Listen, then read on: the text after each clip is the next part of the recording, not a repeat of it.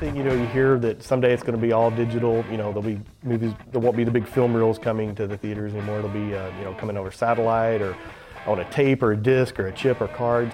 It really should be treated the same, but it's with your budget and the style of the shoot.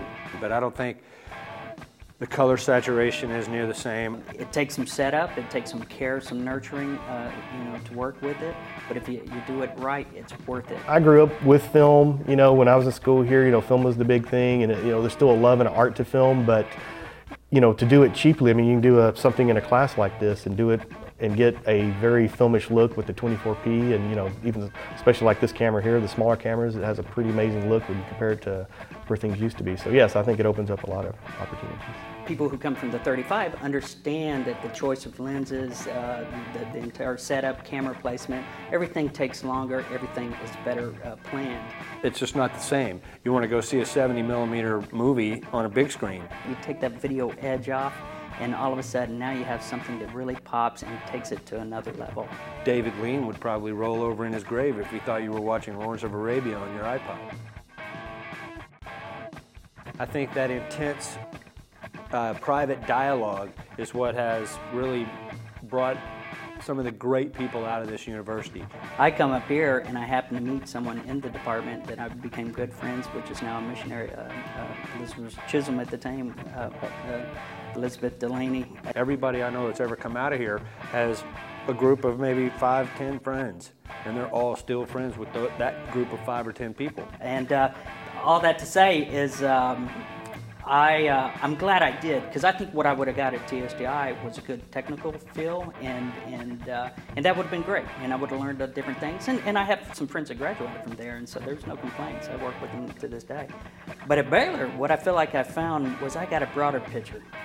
And I think that's a very strange thing. I don't know if it happens like that at every school. I don't think it does.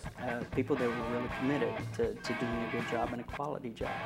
And then the exposure I felt like I got through the staff and through the program at Baylor, it just gave us greater exposure to what was going on in the real world and in the main line.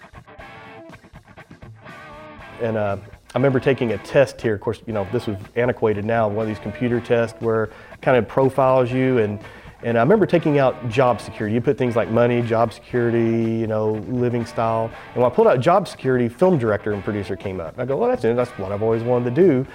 Work your butt off in order to put yourself in a position to succeed.